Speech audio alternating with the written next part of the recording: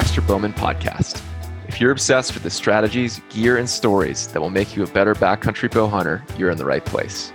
We're independent, unsponsored, and unbiased, so we can cut the fluff and give you detailed advice on what really works and what doesn't. Today's episode is all about making the shot happen. Everything from how to find the doorway, how to pick the best position, making sure to limit your movement, and wrapping it up with exactly where you should put an arrow in an elk. So this ties together everything we've been talking about, from finding elk all the way into making the shot. Well, good morning, Josh. What's up, Baxter? Oh, living that baby dream. Not much sleep last night, but still loving it. Yeah, and back to work now, which is intense. Yeah, no, we've got a lot going on, but I get to I'm taking a lot of my paternity leave over elk hunting season this fall, which would be really cool. We've got Margaret and the baby coming with me, and got a little tiny RV, so we're all going to be up there for 2-3 weeks, which is going to be a pretty amazing time. So awesome. Yeah. I always used to ask you this when you came to work, kind of sleep deprived, but have you broken and taken the cup of coffee today? No, I don't drink any caffeine, which scares a lot of guys, but just water, a lot of water. The more water you drink, the more alert you are.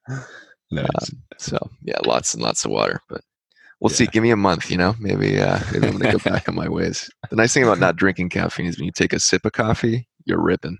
Exactly. I drink caffeine like maybe once a week or once every 2 weeks when I don't get enough sleep, and it works. It really works. Yeah. So good times. Yeah. Well, today, man, we've just had a blast the past few, but today's even more fun. This is the making the shot one. It's like how to connect. We did finding the elk, getting close, and today's like, okay, you're close. Now how do you make it happen? I think I keep saying these are all critical and they all are, but I think this one is like the least understood and the most often mislabeled. So guys are like, I couldn't have done anything about that, and that was a horrible shot set up, and all the elk just chose to come in wrong. And all of those things are really, really true. But if they'd done different stuff ahead of time, the situation would have worked out differently. So it's almost impossible to know you did a bad job at this one. And yeah, so it's a really, really powerful set of lessons. Yeah. Well, you said it's impossible to know you did a bad job. Or a lot of the time, right? So for example, say an elk comes in and hangs up on a tree, behind a tree at 40 yards, and you're like, man, there's nothing I could have done about that. There was no shot, right? Mm-hmm. But in reality, if you'd selected a better position, you'd known where the doorway was for that elk to be there, you'd spaced out your collar slightly upwind and off to the side, and you'd already set up so you didn't have to move, and you might not have alerted him and made the right calls. Like, there's a lot of little things you could have done ahead of time that might have meant all of a sudden you had a shot. You were standing off to the side and had a perfect shot opportunity. Does that make sense? Yeah. If you don't even know what questions to ask, it's hard to know what you did wrong. Right. So most guys are like, that was completely out of my control and couldn't have done anything about it. But an experienced elk hunter might have said, hey, actually, there was this other place you should have been, or like they normally come up this way or something like that. Yeah. And I know there's probably some guys like, dude, you've only hunted like 5 years. What the heck? But a lot of this learning, a lot of it, I was blown away by how similar it was to spearfishing. So 25 years of that. But then a ton of what I've done with this one is, I know this will make guys laugh, but I've watched over 200 or 300 YouTube videos on this with shot placement, and I've recorded the results of all of them. And so I'm going to post eventually on what are the mistakes I see guys making, what are the things. So in fact, I've had this awesome opportunity to analyze like 200 or 300 different shot opportunities, right? Dang. And so I learned a ton from watching that and from my own experience there. So yeah, definitely don't have the same amount of shot opportunities as someone who's been doing it 30, 40 years, but I'm super passionate about this. And I think this is like if I look at my at bats, when I get an elk within 100 yards, I can say I'm closing the deal like over 40% of the time, which I think is a really high rate in elk hunting. I think the average is probably like low single digits. So wow. I'm pretty stoked on that. And I think that's a really big difference between going home with an elk or not. Yeah. I'm like surprised that you watched 200-300 videos and then recorded all the results, but at the same time, I'm not surprised at all. Yeah. Right. I'm like, that is intense. I think it's just like, I know I'm going to be doing it anyway. I'm just excited just to watch them, but yeah, like it took like 5 or 10 and all of a sudden it's like, I wonder if like, what's the number one thing that stops guys from shooting? And I'm like, okay, well, I just started like writing it down on a note file and I was like, I'll put this in the next, like, yeah, it's just a slippery slope, right? Yeah. Oh, that'd be so cool to post on, I think on a blog, like an Excel sheet of just like most common mistakes that you've Yep. seen. We'll Yeah. definitely, we'll do that. We'll do another podcast on that one too. Nice. It's really clear what you should not be doing. Um, but yeah, we'll keep it focused today, and we'll talk all about the shot. Well, moment of truth. Oh, I feel like this is the part that I'm most nervous about, I think. mhm. And I think most guys are probably most nervous about that moment of truth, and because it's a question mark, and you don't really know how you'll handle it in the situation until it happens, kind of Yep. thing. So yeah, curious to hear your thoughts on it. Yeah, and hopefully this gives you a little confidence too, just where you're like, you know what you should be doing, and like you're just confident that like I'm going to do it, and if it doesn't work out, it doesn't. I think that's really important for you with elk hunting is that like I said, I'm really excited about getting slightly over a third close rate. Like that's really low. 1 out of 10 is very normal. So you're going to have a lot more elk come in close than you actually get a shot opportunity on, right? So just be prepared for that. Like set that expectation in your head, but also like we'll talk about all the little things you can do to try to up your odds. Yeah, sounds good. So this is the only podcast I've been like genuinely nervous that I can't really get a concept across. So let's like really dive into this because I think this is one of the most important things, and it's I call it finding the doorway. And I ripped that off of Paul Medell. I remember I was listening to a podcast with him. I think it was Exo Mountain Gear, which actually had the podcast released with them this week. So really cool for guys if they want to go listen to that. Had a great conversation with the Hunt Backcountry podcast. But when Paul is the ElkNet guy said this concept, it was like someone clicked a switch, right? Because I kind of noticed this from all my years spearfishing and hunting, and it made a lot of sense. Let me say it, and then we'll talk through what it is. So the concept of the doorway is basically you're in your house and you hear like some sort of weird noise in a room, right?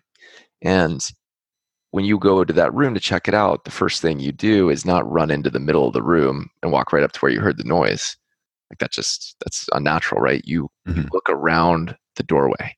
You kind of like peer around the door frame and look into the room like, what the hell's going on? And that's because you don't know what's there. You want to preserve yourself. You want to be safe, right? And you don't want to like walk into a situation that might be dangerous. That same concept times 100 is what elk deal with every day, right? Like everything is trying to kill them and eat them. And so anytime they come into a doorway, looking into what I call quote unquote a room in an area, they're always going to stop at the first point they can see the entire area. Right. Like that's just how it is. And so this was also something to really notice with spearfishing too. I think we actually talked a little bit about this after the podcast last week, Josh. But so with spearfishing, for example, you've got to get within 5 or 10 feet with the Hawaiian sling style stuff I learned as a kid. It's like super stinking close. And the fish like innately know, like we talked about last week, the elk moving, they innately know where they're safe and they move in positions that are to their advantage. But there's always these kind of weak links we talked about last week. Yeah. And they're the same way in that they're always going to be able to see you from a position and they're not going to come any closer. And so you have to set it up so that there's areas that you kind of surprise them from the side. And so we talked about it and you were like, what? But there'll be times you'd be following a fish on the surface for like 20, 30 minutes, just watching and waiting for the exact moment. And then you have to time it even more perfectly with that because you don't have the breath, right? You can only be down like a minute 30 to 3 minutes if you're really good. So you have to like set this up, and so that when that fish comes to the doorway, you're within range. So anyway, is that concept starting to make sense? Yeah, the doorway makes sense. Now, what I think is going to be challenging for me is like looking at stuff and be like, is that a doorway? Is that not a doorway? And how do you find, how long did it take you to figure out like how to see a doorway out in the woods? A while. And that's what I was kind of nervous about talking about this is like the doorway concept is easy to relate, but the whole like, what is a room, quote unquote, guys get real hung up on that. And they're like, what the heck? And this is not like, I think everyone thinks something super obvious, right? They think like big meadow. They think like a lane in the trees. They think, all that stuff. And that's kind of true, right? Like those are doorways, but you can also have little areas like there's a thinning in the timber, like you're in really thick, dark timber, and there's just kind of a thinning, right? And you can all of a sudden see like 50 yards instead of the 10, 20 yards you've been able to see so far. And Okay. they'll kind of pick up on that, right? They're super sensitive. They come into that, and the first thing they're going to do is stop and look Hmm. because they know that they can see all the way through that area. So we can try to come up with more examples, but it's really difficult. It's basically just anywhere you go from seeing a shorter distance to seeing a longer distance is like entering a quote unquote room. Okay, got it. So I almost imagine it as if I had like a laser pointer and Hmm. I'm standing and I'm like gonna do a circle, like a whole radius, and like everything around me is like 10 feet, 10 feet, 20 feet, 30 feet. And then all of a sudden there's this huge, like the laser just shoots out to like 80 yards or something. Is that like a hallway, you would say, or like a, Yeah, that's a good way to envision it. But it also can be like differences in foliage. I think this is super important. So you might be in dark timber and there's tons and tons of leaves on the trees, and you can really only see, 20, 30 yards. But you might be in aspens that are just as thick, but there's enough room between them that it's pretty easy to see like a foot gap at like 90 yards. okay, So the effective room size there is like 90 yards, right? Because you can see gotcha. little tiny things. Hmm. As we talked about, elk really cue on movement. So um, that's really important for guys too, because a lot of them are like, oh, well, I set up here and it was, 40 yards to that tree. And I'm like, no, we'll have your buddy walk up into that area, right? And we always do this after I take a shot on elk. I always have Margaret walk up there, I walk up there, and we kind of look at each other back and forth. But it's like if I knew where you were, because if you call, trust me, elk know exactly where you are. If so, say you and I are in the trees and we're half a mile apart, and you know exactly to the spot where I am. I want you to try to sneak up on me in the first millisecond you can see where I'm standing. I want you to freeze. And Oh, that is almost always like 20, uh, 30, 40 yards further than you think because there's always like a 1 or 2 inch hole in the trees or something like that, right? right, right. And that's how elk think too. The first millisecond they can see where you are, especially if they know where you are, right? There's kind of two scenarios. One, they're alert to your location with calling. The other, they're kind of just coming in blind. Mhm. They're going to freeze, right? Yeah. Okay. So they're gonna come in and like slowly, basically get as close, or I guess like stay as far as they can, but while still being able to see where they heard the sound. Yeah, and this is when elk being visible really works against you, right? Like remember how easy it is to see them because they're tan and they're bright and they're whatever. Well, Mhm. elk know that too, and if they're expecting to see an elk, they're Oh. not like, I wonder if it's there. They're looking around. They're like, I'm going to see something bright, huge, and white. You know what I mean? Mhm, And mhm. so they start getting really fidgety if they don't see that uh, because they're expecting it, right? And elk don't really like bugle and run.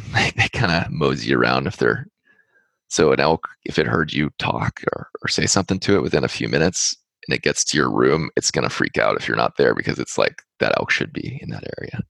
Right. This might be a bit off topic, but have you ever used a decoy or anything like that while going solo? I have not, just because they're pretty heavy and bulky, but I really do want to try one. I've watched watched a lot of videos and actually talked to a few guys about it, but almost always they say they're best at far open terrain and farther range, which is really interesting. Hmm, okay. Yeah, I would love to try one because I imagine having that there. But the hard thing is you shift and reposition so much, it'd be really difficult to like drop it, move up 50 yards and be in the perfect spot. Because often you'll like Right. move 10 or 20 to the left or the right, or and then the Hmm. decoy's not in the line of vision and yeah, yada yada yada. Yeah, and this thing you got to lug around and reposition all the time. So Yeah. yeah, So it's interesting. worked well enough without it. I would love to try one out eventually. Mhm. I think it'd really be great with a partner, especially if a partner's calling. Oh, Yeah. yeah, So it's on the list for sure. yeah. But I can't say I have enough experience to say yay or nay yet. Okay. Yeah. And then your first time you went elk hunting, did you know about the doorway concept already, like that first hunt, and like were you looking for them? No. So I mean, I kind of innately knew about it after 2 or 3 decades of basically hunting fish underwater and fly fishing. Like I kind of had a concept of it, and I think I Hmm. understood it. Um, so I'd say that like I had 80 or 90% of it, but I didn't like have it in my brain as that way. Yeah. And I learned that a lot. I think I've got a photo up of that, that initial shot that I took and the elk that pinned me at 82 yards. And that was that was kind of the first time I really learned about it is, that cow, we talked about experience on another podcast, but that cow pinned me from 82 yards, I think it was, instantly. Yeah. And I've got it circled on the website. You can see it, but she was between this tiny, tiny little 6 to 8 inch gap between a tree. Oh, wow. And she nailed me. And it makes it look like I was standing in the open in this. That was just for the photo. I was in the trees to the left. So I kind of picked up on that really quick. Yeah. Because I effectively got busted, even though I got lucky and she didn't freak out. Yeah. So where should you have been in that photo? In that photo, it's really open. Yeah. And there's not really, I guess that was an interesting one because I'm stalking her. It's not the other way around. The majority of elk encounters, you're calling them in or they're coming to you. And so if I was stalking her, I would have probably stayed in the darker brush to the higher right, because the wind was coming down right to left. And so, I knew they were moving up to the right, so kind of sliding up that way in the thicker stuff. But got it. Okay. Yeah. But the bull I shot ended up sneaking around from the left, so I kind of got lucky there. Oh, wow. Yeah. So nice. Fun times. But yeah, so keep asking me questions about the doorway thing, but I think we talked a little bit about it for getting close. Like, it's really important to think about, like, hey, you can run and make a lot of noise, but then once you get near the doorway, you need to shut up and go super silent. And it also really pays off when you're moving through the woods. Like, every time I enter a new doorway, it's kind of just subconscious at this point, I stop, right? And I don't like walk until you're in the edge of it and stop. Like, I'm talking like the first time the top of your retinas comes over the edge of something, like, stop, right? Well, okay. Because the minimum amount of you visible is the best possible thing. So I've actually surprised 2 or 3 groups of elk and had some good shot opportunities just by walking and stopping, like we talked about. So it's important for those things. What it's really important for is the shot opportunity and setting up. Yeah. Seems tough. Yeah. And so let's talk a little bit about positioning, picking the right position for shooting, because I think that's the biggest part of this. That's really how you put the doorway thing into practice, right? Like, it's a great theory, sounds cool, Professor Mann, but, like, what do you do about it?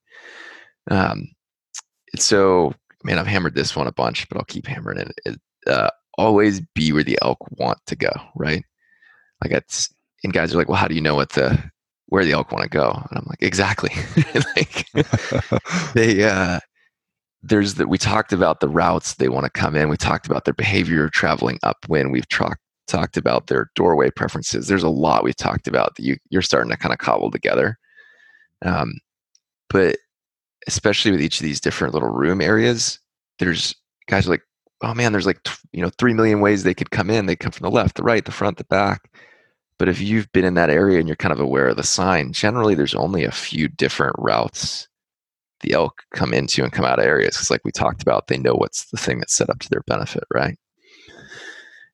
So it's really important to kind of anticipate what they're going to do. Look at the really well-defined paths. If you're calling them and you know where they're coming from, so you know probably which path they're coming down.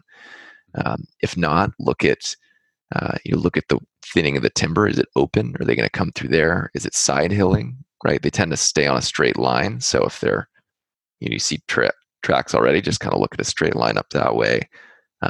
Find the gaps they're going to come through, that sort of thing. It's hard to get specific here because it's so different for every single thing. Yeah. But don't set up somewhere that you want to try to call them to you. Go set up somewhere that they're already going to be walking and want to come down that path. Does that make sense? Yeah, that makes sense. And I did hear on another podcast once say how, like, elk are more likely to come downhill than, like, go uphill. So is that kind of like an example of, like, going where you think they're going to be? Yeah, if you're calling, I think it's safe to say they'll come more side hill or uphill or downhill. Because you're asking them to do something they don't want to do if you're going uphill. So yeah, that's a really good point. That's just another factor to add in there. I think a good thing to think through is if you're setting up or you're calling or something's happening fast and you just pick a random spot, you're completely rolling the dice. Right. Versus it takes a lot of mental capacity to deal with this. But if you hear a bull screaming, don't hit him right back and call to him. Take 30 seconds to a minute and walk around in a 50-yard circle to find where the paths, where the openings, where the things. Don't just, like, randomly set up and pray, right? Maybe you get lucky and he's pissed and he's coming right to you, but I think that ounce of prevention, of like walking around and figuring out where the elk are and where he's going to come from and where he wants to go, is the most important spot to picking a position. Interesting. Okay. And so it's coming down, elk is coming. Wow. Even when you're super excited, you have to like do like a 50-mile or 50-yard quick like loop, I guess, around this, and then to find the best like doorway or lane where they're heading to. Yeah, and if I'm calling a bull too, and I know he's coming in, usually if he responds, he's coming in. So Yeah. you've got like a few minutes usually. But even before I'm going to initiate, like we talked about, I'm not calling as I move in towards him because he's very aware of it. I'm waiting until I'm like right in his red zone before I first call. That's my strategy for calling. I'm going to come in and I'm going to spend time researching the area, right? Learning the area, figuring out the minute or two, like where's the trails, what's the stuff. Then I'll call, right? Versus a lot of guys are just so stoked that and I did this too for a year or two. You're just so excited that you're just calling. And like I said, it's just rolling dice, right? So you might double or triple your odds just by not calling until you found a good spot. Got it. Yeah. It's hard to do. It's easy to say, hard to do. Yeah. Yeah. So this is also another reason I'm a huge advocate of why I hunt the same spots year after year. I'd always add a new spot every year, but I go back to the same ones because once you really know the spot, like I don't have to wonder what are all the 2 or 3 little trails that are coming into an area. I'm like, oh, they always bed up there. Right. Like that area, and they like come into here. So I know there's somewhere along this general line. So whenever they're going to come in, they're going to come from that side. And that's just invaluable information. So it's really hard to tell guys, well, why should you hunt somewhere year over year? But when you've got that, that might make your shot 4 times more likely, right? Which is pretty incredible. Anyway, I'm going off on tangents, but it's all coming together here, right? Yeah, and that's a part of the elk hunting where it just takes time, I feel like, to get to know the area and get to know the elk in the area and what their behavior is day to day. Totally. So yeah, I'm totally gonna go out there a few days early and try to front load that a little bit. Yeah, and you'll start adding spots to your database, right? Like you'll pick 2 or 3 spots, and if you're there every year, you find out more and more about it, and like your odds just keep going up and up and up and up. Right. So it's really fun. So anyway, back to like tactics. So you kind of know where they're coming from, right? But the next really important thing is always move up, especially if you're solo. So you can't call and then just have them come to you because they'll always, like we talked about with the doorway, they'll hang up when they can first see you. So if you're calling, they know exactly where you are. You've got to move up, right? And that's, everyone's like, well, how many yards is that? And I've read a lot of articles. They're like, oh, 40 yards or 80 yards. And my answer is there is no number I can give you, right? It's where's the doorway? Right. So move up to at least the doorway, maybe plus 20 yards.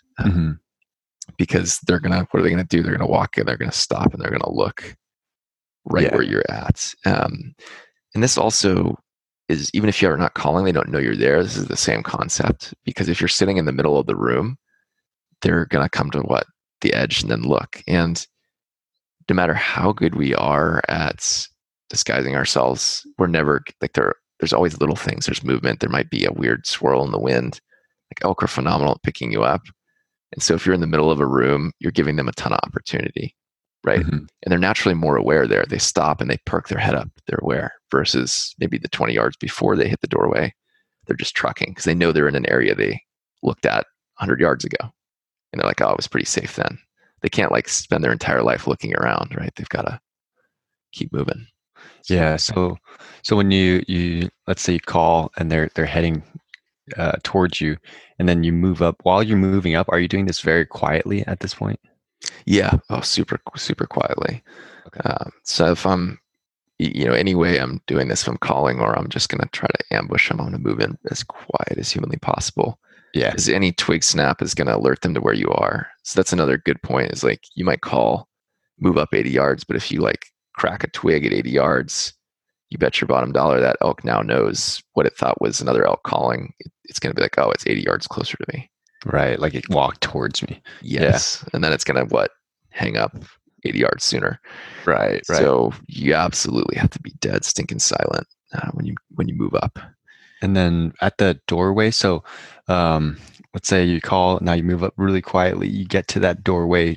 Is that exactly where you want to be? Because I mean, I guess they'll be looking straight at you then at that point. But Yeah, I would always move up a little bit further than the doorway, because also the doorway is almost always a little further than you think. We're pretty Okay. bad at evaluating that as Ah, humans. So like give it an extra 20 yards. mhm. Because it's also like I talked about, when they get to the doorway, they become alert. They step up. They put their head up. They look. So if you get them Yeah. before that, um, Oh. it's great because they'll be head down, kind of moving, and Mhm. then you can shoot. Oh, interesting. Okay, so you kind of want to get maybe around the doorway and like to a point where you can see them coming up to it. Correct. Yeah, Oh. that's the best setup. It's kind of like that little spot right there. Oh, got it. Okay, so you want to see them or basically have your shot opportunity before or maybe just before they start looking in the doorway. Not like they're looking through the doorway and then you shoot through the doorway. Yeah, exactly. Yeah, Oh, okay, okay. yeah. And if you think about it too, like in a line, you're standing somewhere. Like let's think about where you are in the doorway, right? It's always a Mhm, straight line to it. mhm. And so, if you move up to somewhere where you're going to shoot them in the doorway, like you're almost always in a straight line to them, which is a bad shot. Right? So Gotcha. that's another Yeah. really important thing with this is always move to the downwind side, off to the side of the doorway, Downwind side. Oh, okay, okay. because this is pretty widely known, but they will always, if they're anxious or they're the slightest bit nervous, they're going to circle around you on the downwind side Hmm. because they're going to try to get your wind, right? So like if I can't see it, at least I'll get its wind before I see it. That's what I'll like to do. So Oh. if you're looking at that doorway, you've got your little wind checker that I was talking to Margaret about this the other day, and she's like, "Yeah, you're a maniac with that thing. Like every 20 seconds, you're checking the wind." And I'm like, "Well, thanks, love. Nice of you to call me crazy." But when you're looking at that doorway or that spot where you're now like, I think that's where they're going to come to. Pull out your wind checker and look. And if you're looking straight at it and the wind's drifting to the left, for example, I would always walk way off to the left, Mhm. 40 yards to the left.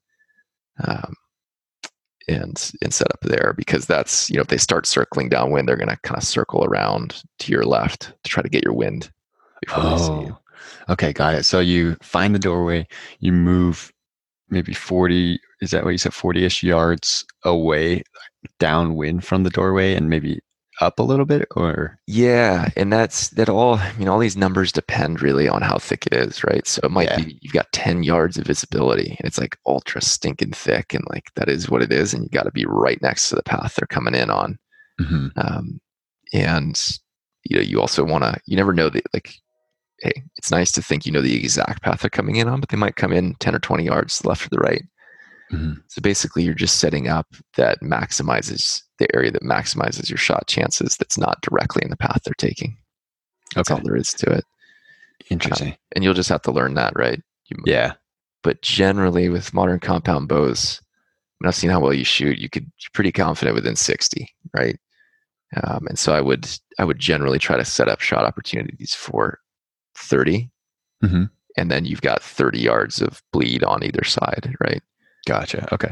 Because you've got a pretty good lane. And we'll talk about longer distance shots later, but I think another thing guys don't understand is that if you think, so let's take a little aside on this, but if you shoot 20 yards, right? Mhm. You're like, okay, what's the difference between 20 and 40 yards? It's not 2x the amount of area you can cover. It's like 3 or 4x. And guys are like, wait, what? But think about look down on yourself from the top. Mhm. The area you can cover is pi r squared, right? It's the area of a circle. Yeah. So every 20 yards you add actually creates a much bigger circle. Does that make Oh, I sense? see. Yeah, that makes If you, sense. if you add an extra 20 yards to that circle, you create a massive amount of area.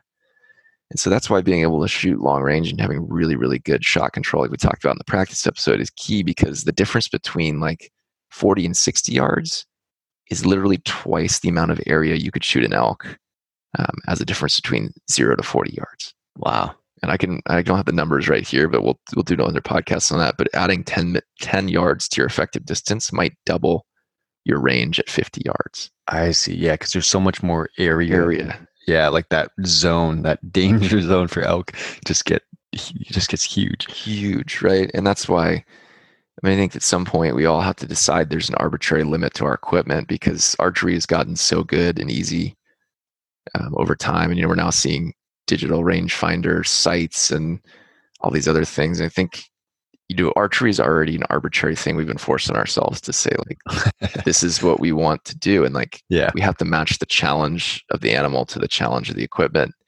And at some point, like, it's going to basically take over gun ranges, right? Like 100 yards will be a feasible shot for most folks at some point.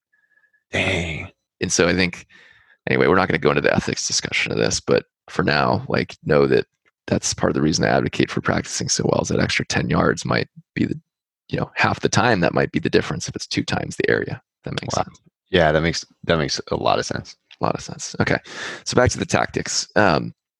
So picking a lane, right? I almost don't mention this because I assume guys figure this out, but you've got to find lanes, right? You can't even touch a branch with the edge of an arrow. It's done. So you have to find your lanes.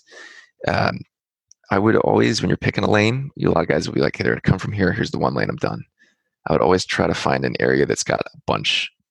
Like, I'd rather choose a bunch of bad lanes versus one really good lane, because elk just do weird stuff sometimes, right? They might come in and come off to the side, or run around you, or stop at an angle you're not prepared for. And if you've got 3 or 4 decent lanes, the odds of you finding a shot are a lot better than just like one big old one. And they tend to not like to come into big lanes if they're pretty open too. Yeah. So I would always, like, when you're looking around, find the lane to the area you want to shoot. Like, that is number one and most important. But like, kind of look left, look right, look around you. You try to find a spot that you can easily reposition a foot or two and, like, change to another lane. Okay. And so you mentioned that, like, arrow can't even touch like a branch. Is it hard to find a lane, because it seems like there'd be branches everywhere? Yeah, like, it can be little things and leaves and it can be really, really hard. And like we talked about in the practice one, like, using your sight to judge whether an arrow is going to hit at, like, if it's, you put your target on it, your pin on at 40, and you look where your 20-yard pin, and if there's something at 20, then it's going to hit it, right? Yeah. You should do that. Like, I'm constantly holding up my bow while I'm running around looking for lanes. And this is another reason I think it's really important to practice sitting down, kneeling, standing, because a lot of the shots I've made, like, the second year, for example, we were kind of off behind a tree and around a log, and I was kneeling, and I had to, like, rotate up back onto one foot and kind of lean backwards while at full draw and shoot. And like, that's if you practice that at the range, it's actually pretty easy. But another thing I would say is definitely practice that in the boots you're using, because you don't really realize it, but a lot of the stuff you do is like the spring of the boot. So your brain doesn't, like, if you have a super stiff set of boots, it's a very different thing to roll onto your heels, right, than a pair of running shoes. So I'd kind of practice that at the range, and that made it easy, right? The little details like that add up. So that's it. Last piece of advice on positioning is, like, make sure there's something behind you. The instinct here, we all want to get stuff in front of us. So we want to, like, sneak up. Let me make sure I'm being clear on this. From our perspective, we're behind something, right? You want to be, from the elk's perspective, something is behind you.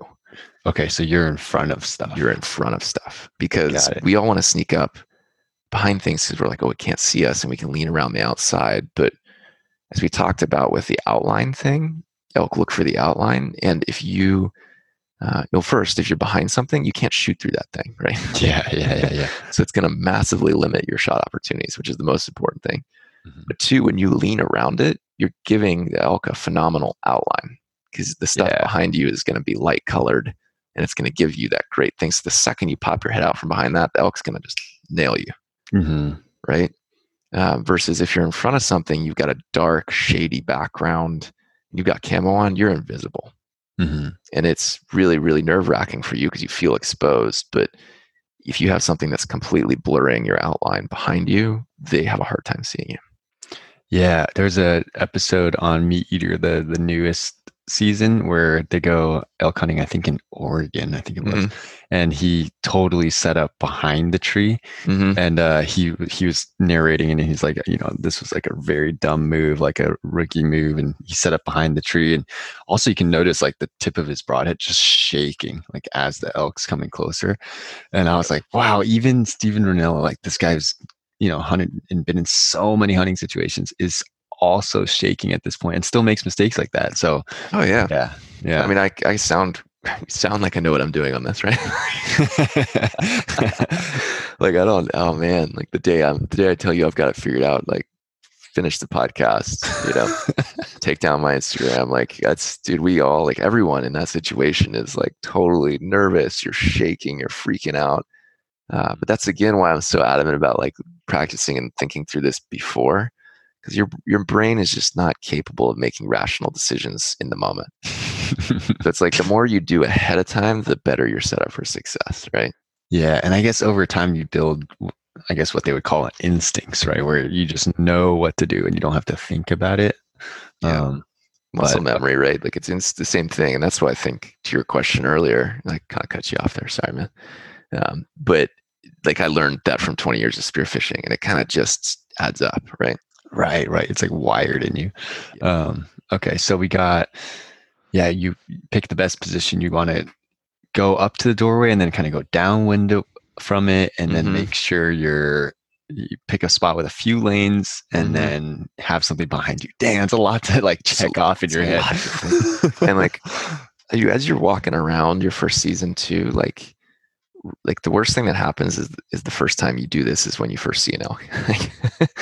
Maybe, the first day before season, every 10 minutes stop and be like, okay, elk's coming in. Where do I set up? Got it. Yeah, good idea. Kind of like mess with yourself a little bit. Give yourself, because you guys might be like, well, you haven't hunted for 10 years, but it's like, yeah, we'll have set up for 200 elk encounters and you might have set up for 3, right? Like you can get practice even if you don't have an elk in your sights. Yeah, that's a good point. I will advocate that to the day I die. You can, it's not as good as the real thing, but 90% of the real thing done 100 times is still 90 times better, right? Yeah, totally. It's not like the first time all these steps are all brand new and you're just second guessing yourself like crazy. Yeah, and if we, I shouldn't say when we get a chance to hunt after the first week or two together, we can do some kind of some stuff where like I'll pretend I'm an elk and come in on, walk towards you like we talked about, try to stalk you. Yeah. And we can kind of do that. And that'll, like 2 or 3 of those will be incredibly helpful for you. Oh, that'd be so cool. Yeah, so as long as I don't draw. Like yeah, don't back, Josh. Oh man, it's crazy times. All right, so we got the position down. You've nailed it. You know where you need to be, right? Like, and even if you don't, like, it is what it is, right? You're set up. Now the name of the game is limiting your movement. Like, the more you can do to stop moving, the better. Okay. That's the name of the game now. And so we'll talk tips for that. So like we've talked about this for guys, this is their first podcast, like elk cue on movement, everything from the way the rods and the cones are distributed in their eyes. They're 280 degrees of visibility versus our 180. Like they're 100% set up to pick up movement, not detail. So when they get close, like no surprise, you absolutely have to worry about that. So a few tips, like one, foot placement. And you actually, Josh has been doing the Boy Scout thing. He's got an archery coach, which is amazing. But he walked you through how important foot placement was, and you were kind of talking to me and teaching me about this stuff. So he was telling you like you got to have your feet square to the target, right? Yeah, and actually, even this last, I've done 3 lessons with him, spaced out like every 2-3 months or so. But my last lesson, the first piece of advice he gave me was like, don't move your feet, because like I put the arrows down, at the archery shop where they have like this little like metal tube thing you put your arrows in, and it was like maybe 1.5 feet in front of me.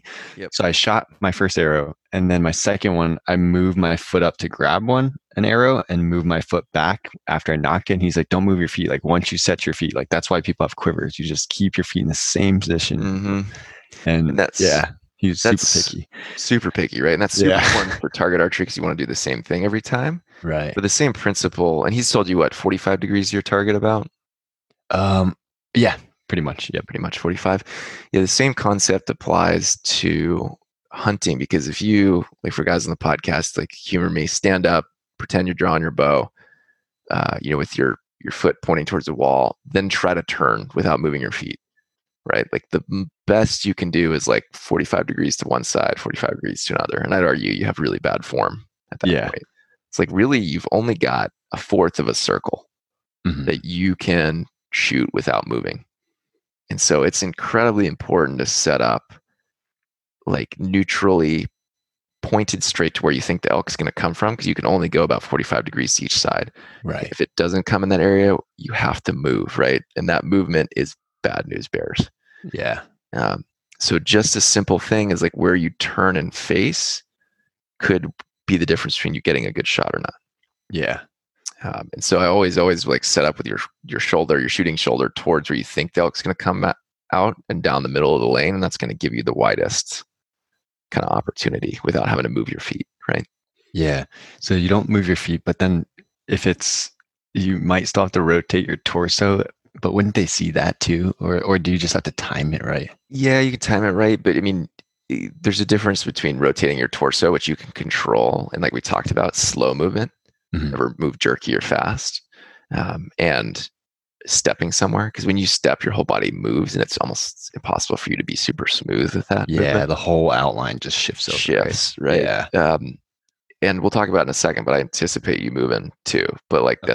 that's the best case scenario, is like be as quiet as possible, because Yeah. you're gonna have to draw, and that's a bunch of movement. Right. But it's Yeah, just yeah. upper body movement, and it's a short one, versus moving your whole body is a lot of movement. Gotcha. And Okay. most importantly, with moving your feet, you have to look down, because especially like this is one of the big differences between Colorado and Idaho. I find Colorado at 11,000 feet is a lot greener. Mhm. So you don't have to worry as much about foot placement, but Idaho is pretty poppily, crackly dry at 9,000 feet. But both situations, you absolutely need to look before you step, because if you pop something at that moment, you're done. Oh yeah. Right? Elk nailed you. It knows exactly where you are. So that's another tip, is when you set up, square your shoulder, clear the ground around your feet. So like look down, hopefully you're setting up well before the elk's coming in. So take the moment to shuffle all that, the twigs, the pine cones, the leaves out of a little circle, right? And kind of move it around, so that if you do need to move, worst case scenario, you do need to reposition, you can reposition with a minimal amount of effort. You don't have to like look down and like put your foot in the perfect spot. You can kind of look down and just put it in that circle somewhere. Oh, that makes sense. Okay. Yeah. And that's, again, it goes hand in hand with picking your lanes. If you got 3 or 4 and you need to reposition like 2 or 3 feet to get to another one, then you kind of have to clear that whole area. Got it. So if you're watching me set up for an elk, I'm running to the spot. I'm frantically looking around. I'm picking up my bow. I'm gauging the distances and the obstructions, and then I'm like setting the bow on the ground, and I'm wiping stuff all away from my feet. Right? I look like a little anxious animal. Like I'm just rooting around down there. Yeah. I'm setting up everything totally right. And then the next thing to do is to range stuff, right? So this is, spoiler alert for that YouTube article, this is the number one reason people miss elk. Oh yeah, I think you told me this, that they don't range, right? They don't range, or they have the range wrong? They have the range wrong, and they don't range, which are almost always the same thing, right? They just don't use their rangefinder. Yeah. And so my piece of advice to you is, there will be tons of times you're like, I can't move my hand because it's going to see me, but you're like, I don't know the range. If that elk, unless you're 100% certain that elk is under 35 yards, you have to range. Yeah. Because the arrow starts to fall off at that point, and like guys miss elk all the time. I've done it. The second year I shot the elk opening morning in Colorado, we went to Idaho the next week. This is also, we laughed about this with Margaret, right? First time we walked out and set up, I was like, I don't want to set up here. She's like, let's do it. Elk walks in. Yeah. I called it 20 yards when it was 35. Guys are like, how the hell can you do that? Trust me, it's really easy to do. And my bow had, the sight had been knocked off by about 8 inches. Oh gosh. So I ended up just like nicking the brisket of the elk, and we followed it, like talked about, for 2 days. It was totally fine, but we wasted 2 days and what could have been another elk on the ground. Yeah. Wow. So my thing, this is personal. This one's really personal. A lot of the other things I think almost everyone would agree with, but I always range 20, 30, 40. Because rule of threes, right? You've learned this in business for me. Right? I always say everything in threes. Your brain is really only capable of remembering like 3 or less things in a stressful situation. Yeah. So guys are like, well, why don't you range 20, 30, 40, 50, 60? I'm like, yeah, man, if you can remember that under pressure, like, good on you. So I always range up to 40, right? it's hard to memorize more than three things. B, after 40, your arrow trajectory really starts to fall off, so you kind of want to range anyway. Mhm. And then C, like, well, if that elk is past 40 yards, it's probably not going to pick up on your movement as well anyway, right? Got it. It's kind of the magic distance for me. And so what I'll do is I'll pick, and it's like it, nothing's really exactly at log or at excuse me, I'm getting ahead of myself here. Nothing's exactly at 20, 30, 40, right? Mhm. But I'm kind of ranging everything, and I'll find something. I'll be, okay, log at 20, tree at 30, piece of grass at 40, right? Mhm. I'll be like log, tree, grass, log, tree, grass, log, tree, and I'll just kind of repeat that in my head. Mhm. And so I know where those things are, and I can, I'm visualizing the pin. So I'm like green at 20, red at 30, green at 40. Like I'm, tying those together in my head. Yeah. I'm just running through that the entire time. I'm waiting for the elk to come in, because if it walks in between grass and tree, I'm like between green and red, right? Yeah. Like Yeah. anywhere in there. Does that make sense? Yeah, that makes total sense. Yeah, because you want to have those close distances memorized, because if it's within that range, you really can't lift your rangefinder, right? It's the catch-22. You need to know the range, but you can't lift the rangefinder. Yeah. But if you get that nailed down, then when it comes in, you're set. Now, when you range something 20, 30, 40, do you range it all in the same line, like towards where your like front shoulder is pointing, like, or do you range it like around you, like 45 degrees off, or? Yeah, generally in the line of the shooting lane, I expect them to come down. Okay. But if I've got multiple lanes, yeah, I'll do the same thing up and down a few areas. But again, it's getting to the point where it's really hard to remember. Yeah. But it's also, if you have 20, 30, 40 out ahead of you, it's a lot easier. I don't know how to describe it. There's so many times you'll go in and you'll be like, is that 20 or 40? But if you've got something of reference, it's a lot easier if you turn to the right or the left. Yeah. Your brain can kind of just draw that circle. So I'm never that worried, because I'm like, oh, that's 40 over there. And I look left. I'm like, oh, that's probably 54. And I look and it's like 53. Right. And trust me, I could never do that if I just walked up to a spot. But when you do have a benchmark, it works out pretty well. Okay, got it. So you basically pick like a 20, 30, 40 in one line, and then almost like a protractor, you can kind of move it to the right a little bit and kind of get close. Yep. Yeah. Keep it simple, stupid, right? That's the age-old saying. Like, yeah, it's just in that stressful situation, just keep it simple. 20, 30, 40, one line. You can adapt from there. So nocking an arrow, like we talked about this, but like as part of my shot sequence in the practice episode, remember I said always nock the arrow first. Yeah. Because that is the one thing that holds you back from drawing your bow, right? So get that done. In this context, I'm more talking about like ambushing elk and sitting down. Dude, I cannot count the amount of times I'm like, I'm just stopping for lunch. It's no big deal. Or I'm just going to take a pee. Or X, Y, right? And maybe taking a pee like it's a minute. Okay, I'm getting a little crazy there. But if you're stopping for more than 5 or 10 minutes anywhere in elk country, you should have an arrow nocked. Gotcha. Like have the arrow nocked. And that time that I creased the brisket of that one we were just talking about, I didn't have an arrow nocked. I had told my wife, I just don't believe in this, right? And I was just being stubborn. It's part of my personality, right? So we all have things to work on. And I had to nock an arrow while that elk was there. And trust me, it is near impossible, because it's a lot of movement to reach around and then do this. And it just it doubles or triples the amount of movement you got to do versus just drawing. Right. So just if you're setting up or you're finding a position, you should already have an arrow nocked. Like just get it in the bow. Because that elk might come in faster than you think, right? So super important. Yeah. Okay. And then the last thing I'll say before you're taking the shot, when the elk does come in, is another reason I'm a big fan of mouth diaphragms, is that you don't have to have a hand occupied. But even if you don't have a mouth diaphragm, a great way to stop it is to make a little noise. Yeah. I've seen people do this in videos. Yeah, it's really common. But the number one mistake I made, and I think a lot of guys make, I've seen in videos, is they make the noise when the elk is where they want to shoot it. Remember how we're talking about stalking in slowly the other episode where you have your foot in the air and like it's impossible to freeze like that. You always have to go 1 or 2 more steps. It's the same thing with an elk. And so the mistake you can make is that you wait till the elk's in the lane, then you and that elk will go 1 or 2 more steps and stop and look. And by that point, it's out of the lane with the brush Right. covering the vitals. And you're like, dang it. Mm-hmm. So when you're making that noise, always make it 1 or 2 elk steps before you want that elk to stop. Okay. Yeah. So you're stopping it just before it gets to where it needs to be, because it's going to keep going like a step or two into that spot. Okay. And so maybe a great place is like if you're watching it about to come into your lane, and trust me, your heart is in your throat and you should be drawn at this point, right? Mm-hmm. And we can talk maybe a second about drawing after this, but is to right when its vitals are covered by the last obstacle, then mew, right? Because then it's already got the momentum. It's going to step out and it's going to stop.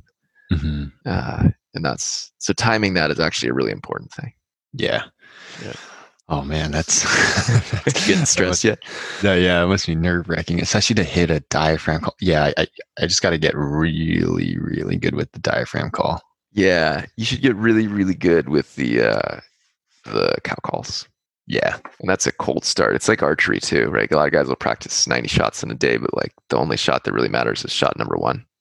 Yeah, true. What is your cold start like? Same with a rifle, right? What's your cold bore shot? Mm-hmm. It's the same concept across all this. So with the diaphragm, instead of sitting there for 40 minutes, I think it is good to do your 40-minute session, just like while you're watching TV or something, trying to get good with it. Yeah. But I'll leave one on my desk, especially now that we're working remote. It's great. But every hour or 2 hours or something, when I've forgotten about it, then I'll pick it up, put it in my mouth, and try to hit a note the first time. Yeah. And that's the best practice you can get. Okay. Man, yeah, and to do it under pressure. Yeah, and you honestly don't, at that point, it doesn't have to sound super realistic, because you're just trying to make a somewhat innocuous noise that doesn't scare the crud out of them. Right. If you're like, hey, it's going to run. Yeah. But if you make some sort of like mew, or peep, or some sort of weird little soft noise, it's going to be like, elk? Like, how did I not see you? And stop, right? Yeah. So drawing, I actually didn't really write about drawing. There's so much to these things, man. I spend like 10 hours a week writing these articles, so there's only so much I can fit in. But drawing, I don't really feel like there's much I can tell a guy that he can't figure out himself on that. Like, you got to draw when they can't see you. Yeah. Right. Like, that is what so it it's when its eyes are like blocked by a tree or something. Yeah. Pretty much. Yeah. I mean, and it's pretty hard to write an article on that, because it's always going to be different depending on your individual situation. Yeah, totally. Right. I mean, this is a big reason I'm an advocate for finding your max draw weight and dropping it like 10 pounds. It's because you hold. Yeah, you can hold. That's another one. But your ability to like if I told you, hey, Josh, I want you to draw your bow over the course of 15 seconds, would you be able to do that? Yeah. You're like, oh my gosh, I'm drawing half an inch every second. That's super hard. Right. But that's slow enough that an elk won't freak. Right. And so your ability to do that and to let down that slow is really, really helpful if you're close to an elk.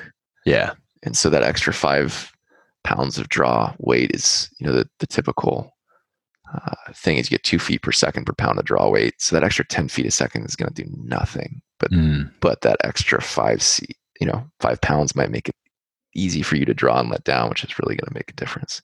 Yeah, gotcha. So that's why I know with the range the other day, we had you're like 58 or something like that. I think I'm at like 54 right now. 54-ish. Okay. Yeah. You're going to up it a little bit, but that's why we're not trying to get you to like low 60s.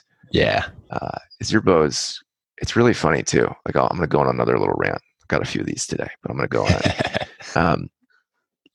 The minimum poundage limits have been at 40 for like 20 years, or 50 in Montana, right? And that really upsets me, because my wife can draw 44. And what she can draw at 44 now is what you could draw with a 75-pound bow 15 years ago. Okay. You know what I mean? Because the bow is so stinking efficient, and stuff is incredibly good. Yeah. Bows have gotten so efficient and fast that like I'm 100% confident you could kill an elk at 55 to 60 pounds. Yeah. 100% confident. And I think everyone's like trying to pull 70, trying to pull 80. It just doesn't matter, man. Like, it really doesn't matter. It's an ego thing. It's really what it is. So, I mean, that's my little rant, right? But you just don't need to. What's more important than the speed of that arrow is that you use heavy arrow because you're going to transfer all that energy, and that you're able to let down and draw super smooth. Yeah. So anyway, that's my personal rant. And everyone's like, "What poundage do you draw?" And I'm like, "Well, I think I up it to 66 before elk season, but that was only because I tuned it there last year, and when I upped it back to it, it was like, I mean, you saw it the other day at 100. It was like dead nuts perfect, right? Yeah, yeah. It was like 5 arrows and 6 inches. I'm like, if I can do that, I'm happy. So I don't want to retune it. But if I was tuning from the ground up, I'd start shooting 63. Yeah. So something you can pull slow, and it's easy, and especially like you said, coming off cold.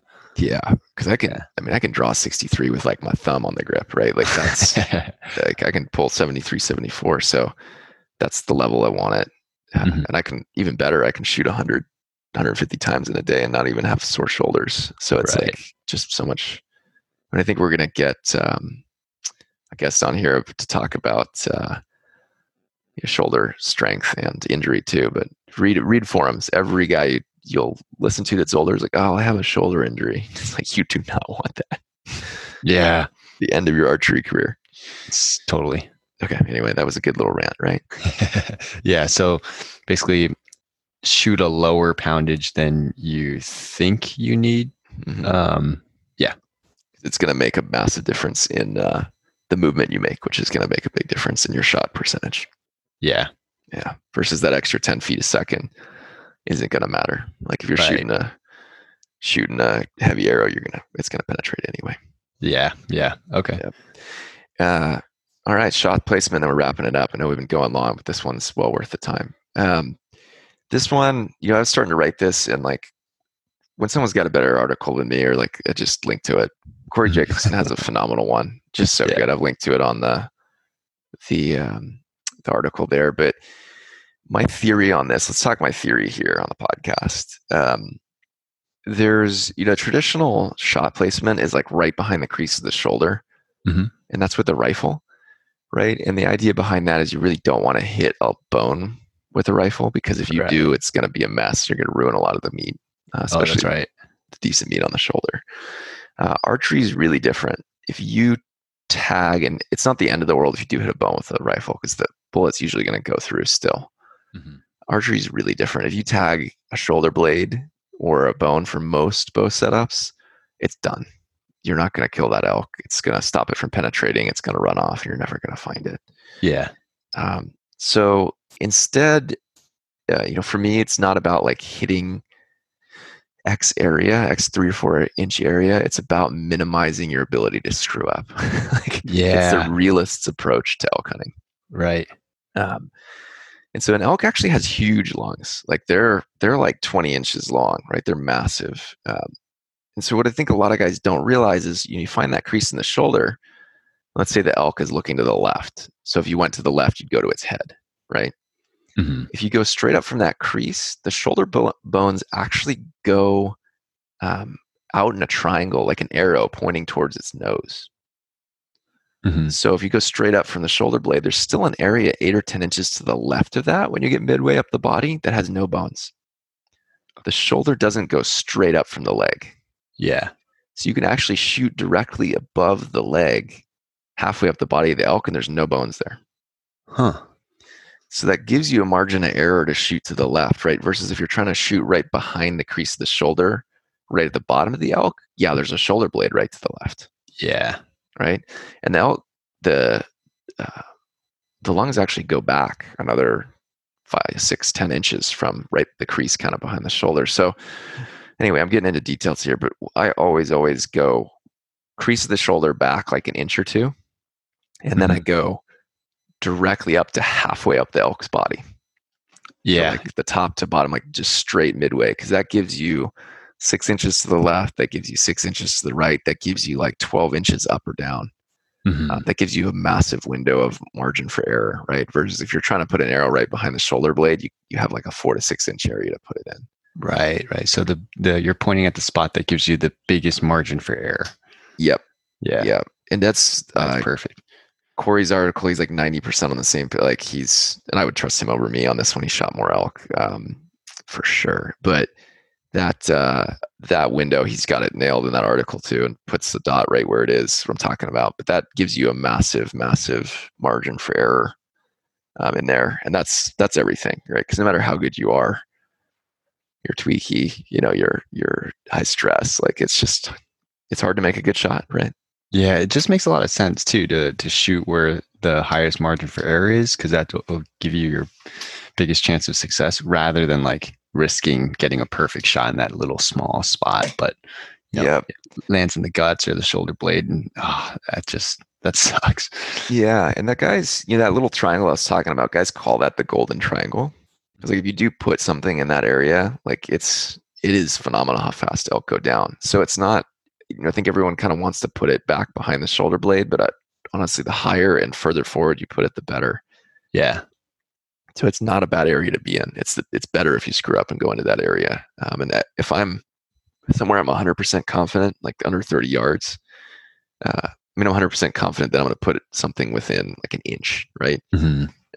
Then I'm going to put it in that golden triangle because I know it's going to shoot. And I actually have a personal belief I'll tell you my opinion, but I'm not confident enough to make a statement that this is what you should do, because I've only done it, 3 or 4 times at this point, is to put that, shoot them high, watch them die, is the saying here. So if you shoot elk lower in the body, this is my theory, and I've heard it from a lot of guys I really, really trust. If you shoot them lower in the lungs, as they bleed, it drains, right? Mm-hmm.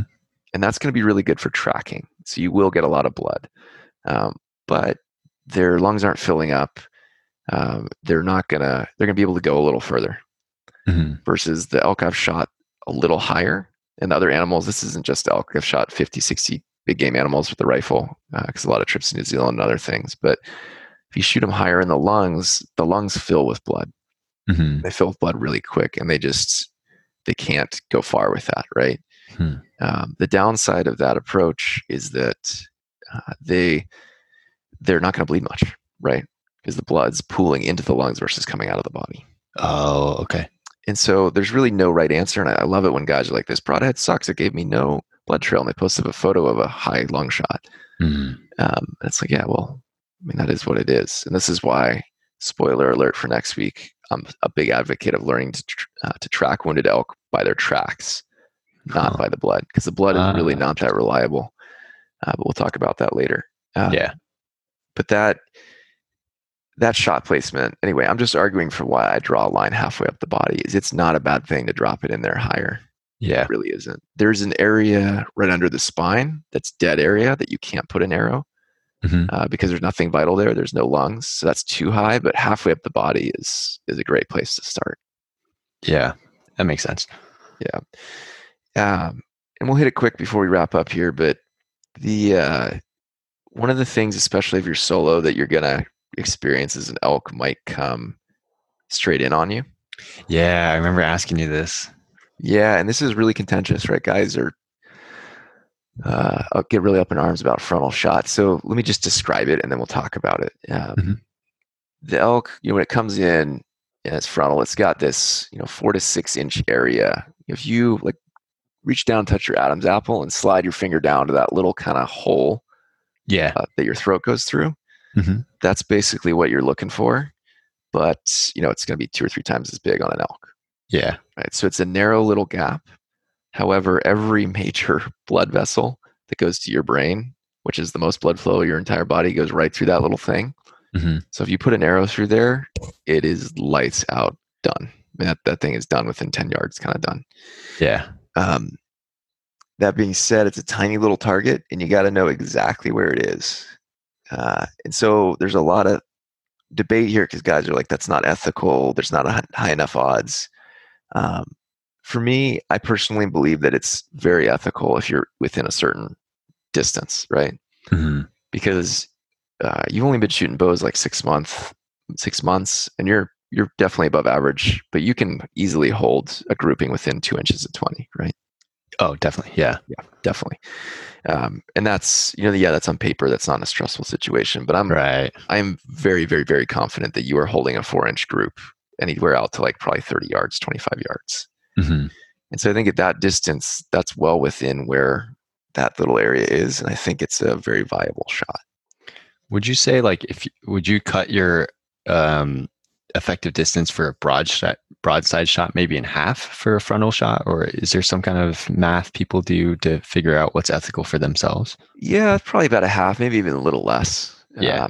I'm basically like, what is the distance that, like, if someone said you have to hit the X on a target, you're like, greater than 80% of the time. Mm-hmm.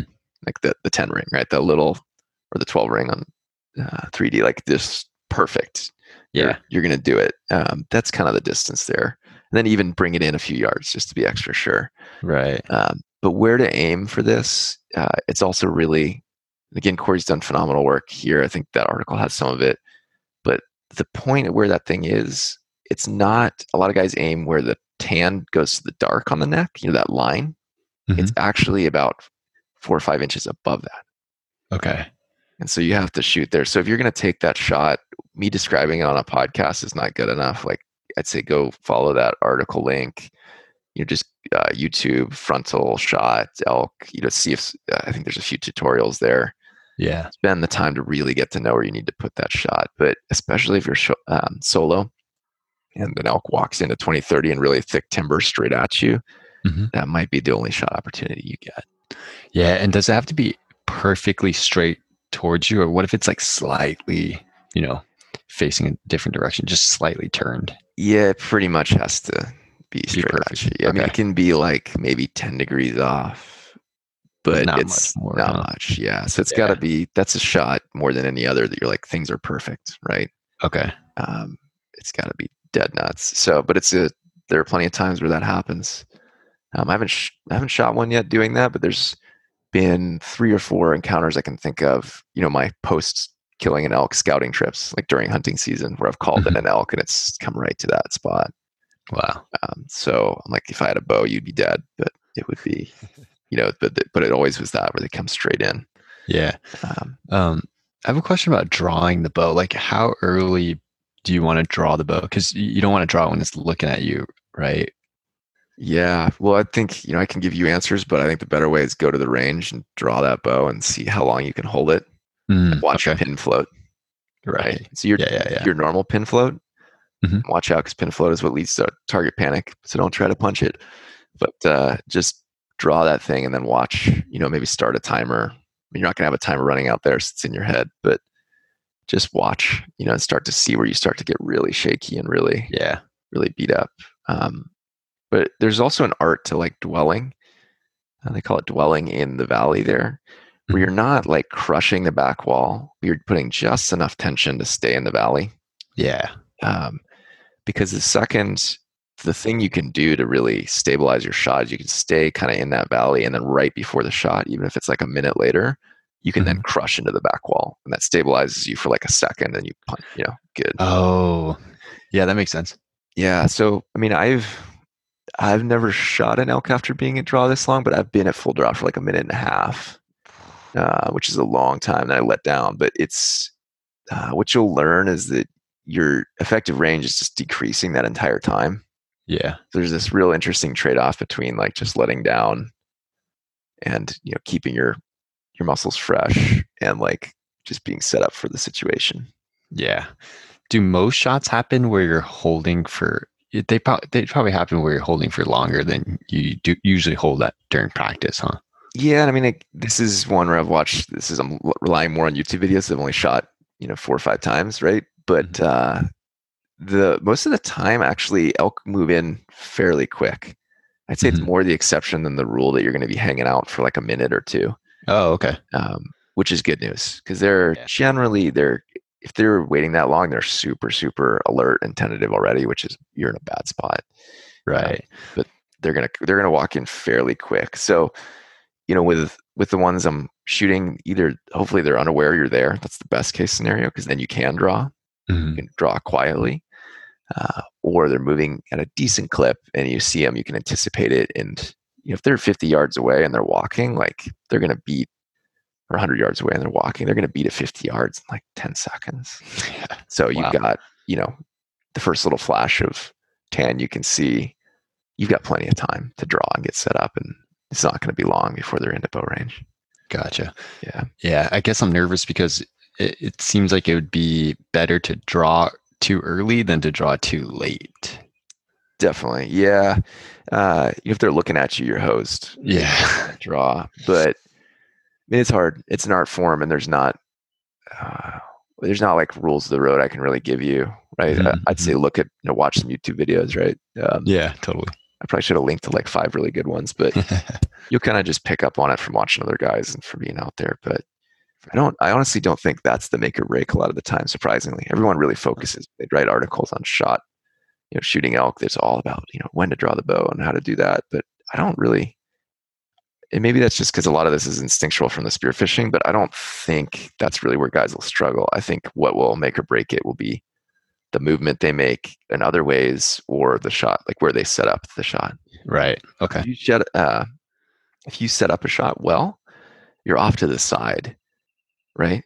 And so let's walk through 2 scenarios. The guy doesn't follow what we talked through today, sets up in front of the elk, it walks straight into the doorway, it's looking for him, and he draws the bow and it spooks. And he's like, oh man, the key to success is like drawing your bow at the right time. I see. Versus you're off to the side, you're set up well, you're before the doorway, the elk's not looking for you. You could even, in that situation, you can probably draw the bow slowly when you're in eye range of the elk, because it's like looking ahead, it's not aware. Yeah. And so even with that horrible of a draw, like during the period it's within your area, you'd still get away with it. See what I'm saying? And so his takeaway might be, oh, drawing is everything. But my takeaway and my strong point of view is it's all about you pick the right position and you set up, you're not moving, right? Yeah. So I'm kind of going full circle back to like why, guys don't realize the little things matter, but that's my viewpoint on making good shots. Yeah, that makes sense. Yeah, if you're set up for it, it makes everything else easier, sounds like. Totally. Yeah. So the drawing is kind of an after effect to a good setup. Is really what it should boil down to. Yeah. Oh man, now when I'm out there, I'm going to be thinking of so much stuff. Oh yeah. Well, I think with all these things, like this is what we talked about, how anal I am with all my equipment and my food and all this technique, is like the time to think is now. And then like time to practice for you, since you're new, might be like when you're walking in and stuff. But at some point, it's just stop thinking. It's got to be instinctual and like, it is what it is. And like if you've mentally thought this through, even you talking this through with me, or guys listening to the podcast, you've already ingrained a little bit of that in your brain. Yeah. Like when the elk's walking in, you're like, where do I range? You're like 20, 30, 40, right? Like that's going to pop into your head, right? So that made a big difference.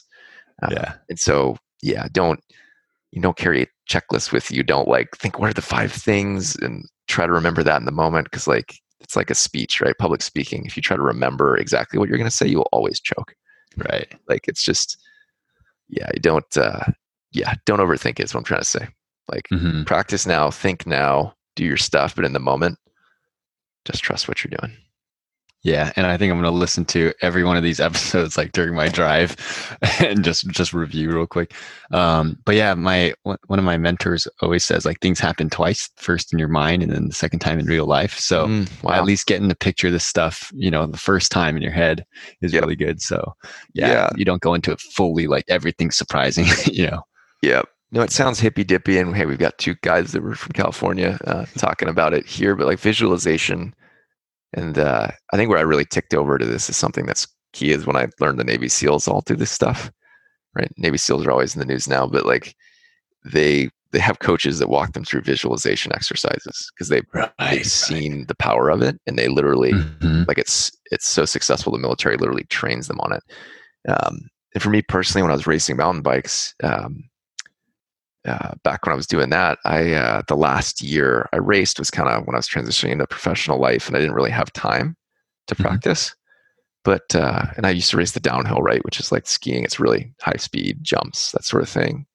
But I literally, your first time in a job, you never are more hungry for doing something that's not a job, right?